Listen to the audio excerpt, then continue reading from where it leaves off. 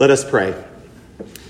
May the words of my mouth and the meditations of my heart be pleasing in your sight, O Lord, my strength and my Redeemer. Amen.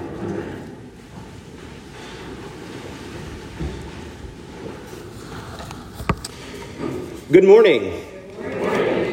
For those of you who I have not had the pleasure of meeting yet, let me formally introduce myself.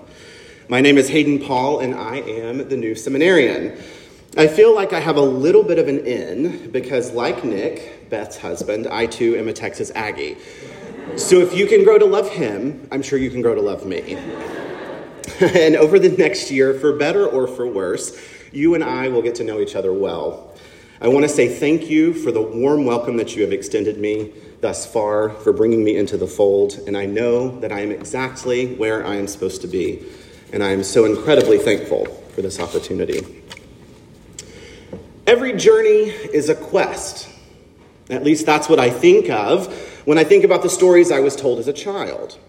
Whether you're King Arthur in search of the Holy Grail, Frodo Baggins volunteering to destroy the ring, or Dorothy trying to get home, each one of these characters has a specific purpose in their story.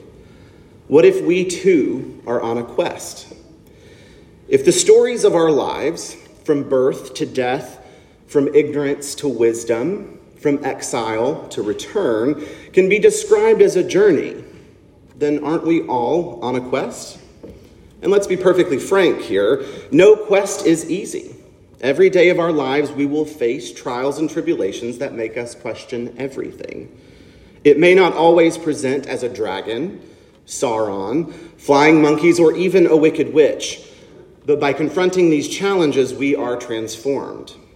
And through this transformation, we will no longer be the same person we were when the journey began. Our gospel lesson for today comes from the beginning of what scholars call Luke's travel narrative. It is the story of Jesus' journey from Galilee to Jerusalem, a movement from the north to the south. It is a journey from the life he knew in Galilee to the death he will experience in Jerusalem. It is a story in which Jesus will be transformed from a prophet into the crucified Messiah, and Jesus' followers will be transformed from bystanders into disciples. On the journey to Jerusalem, we explore the mystery at the very heart of the Christian faith, the mystery of who we are called to be and what we are called to do. I often wonder where Jesus found these guys. I mean, honestly, after all they had experienced, on a dusty road when a village does not welcome them on their way to Jerusalem, the disciples simply want to call down fire from heaven. They seriously asked Jesus, the Prince of Peace, Lord, do you want us to call down fire from heaven to consume them? Of course, Jesus says no to the disciples' request for violence and vengeance. In fact, he says no in the strongest terms possible. Luke tells us that Jesus rebuked them. In the Greek here, the verb to rebuke is the same verb for what Jesus does when he encounters demons, which we learned all about last week. And the disciples' request for vengeance, in their request to call down fire from heaven on their enemies, Jesus sees something demonic, and he rebukes them. He reminds them that there can be no more vengeance, no more retaliation, no more harsh language. If you're like me, you may be a little scared after a court decision this week. If you're like me, you may be questioning everything and wondering what could possibly be next, and bracing yourself for the next shoe to drop.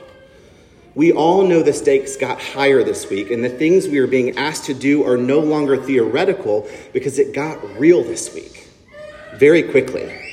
And it would be very easy for me to ask Jesus to call down fire from heaven on the people who would seek to deny basic rights in this country. On this and so many other issues, I grieve our inability to find a common sense approach on sensitive and complex topics. People, especially politicians, too often forget the human component. They speak of issues and sides, forgetting that people are impacted. Our calling is always to witness to the love of Christ in every single person. We are to work for human thriving in the world, as that is God's desire for us.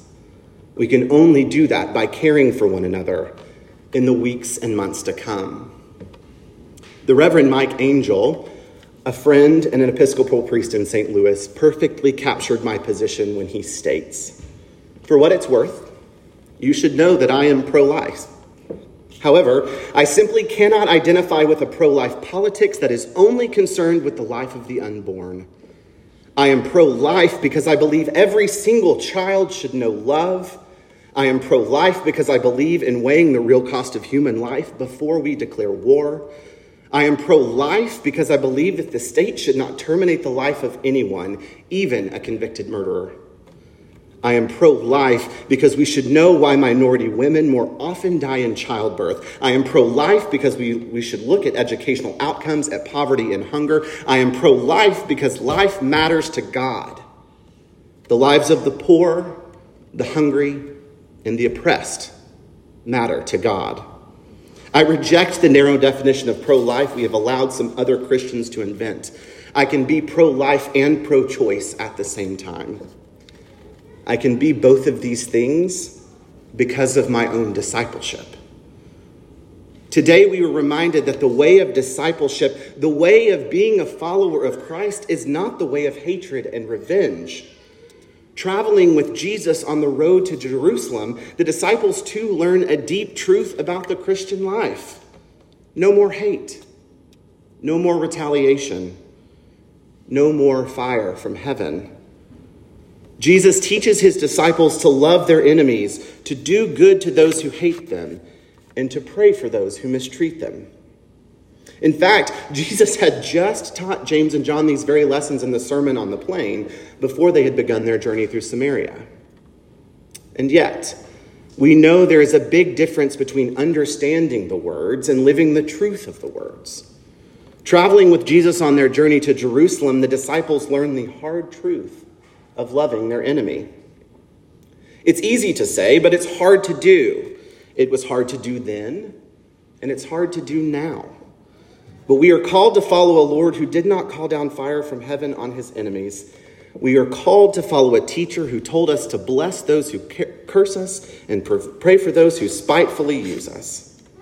We are called to follow Christ on his way to Jerusalem, on his way to the cross, where he did not curse his enemies, but rather prayed, "Father, forgive them, for they do not know what they are doing."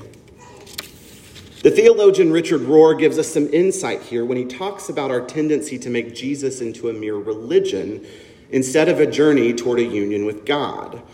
And he describes a shift here from following Jesus and worshiping him. He asserts that we have made a religion of, quote, belonging and believing instead of a religion of transformation.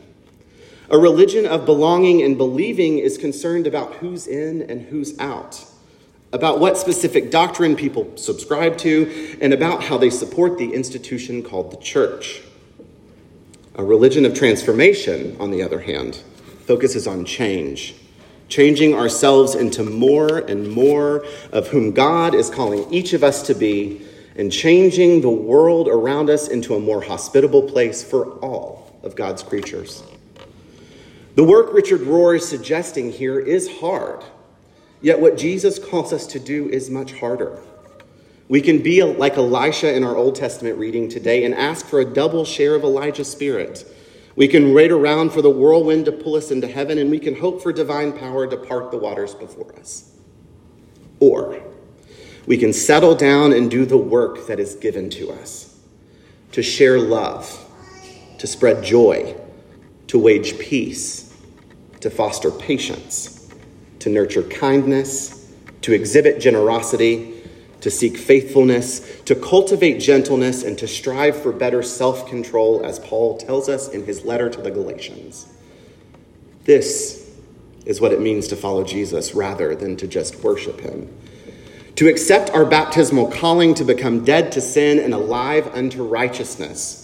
To seek by word and example, to do justice, to love mercy, and to walk humbly, following our God along that path. This journey sets us on a path that may lead us directly into whirlwinds or even through the valley of the shadow of death. It will lead us from sin and death to the kingdom and everlasting life. This journey can and will leave a world behind us a little better, a little kinder, and a little safer. The journey that can and will leave us stronger, more spiritually fit, and better able to cope with whatever lies ahead. The Christian life is a quest. It is a journey in which we discover our deepest and truest selves, the truth of who we are called to be, and how we are to live together in this world. On the road to Jerusalem, following Jesus on his way of self-giving love, the first disciples learned that they must die to the old ways of anger and hatred and rise to new life of forgiveness and love.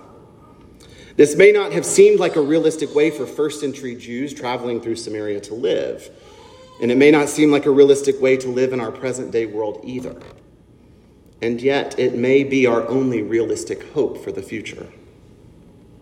On a dusty road, in the middle of hostile territory, some followers asked Jesus, "Lord, do you want us to command fire down from heaven and consume them?" Jesus turned to them and he rebuked them. They continued on their journey, and Jesus said to them, "Follow me." Amen.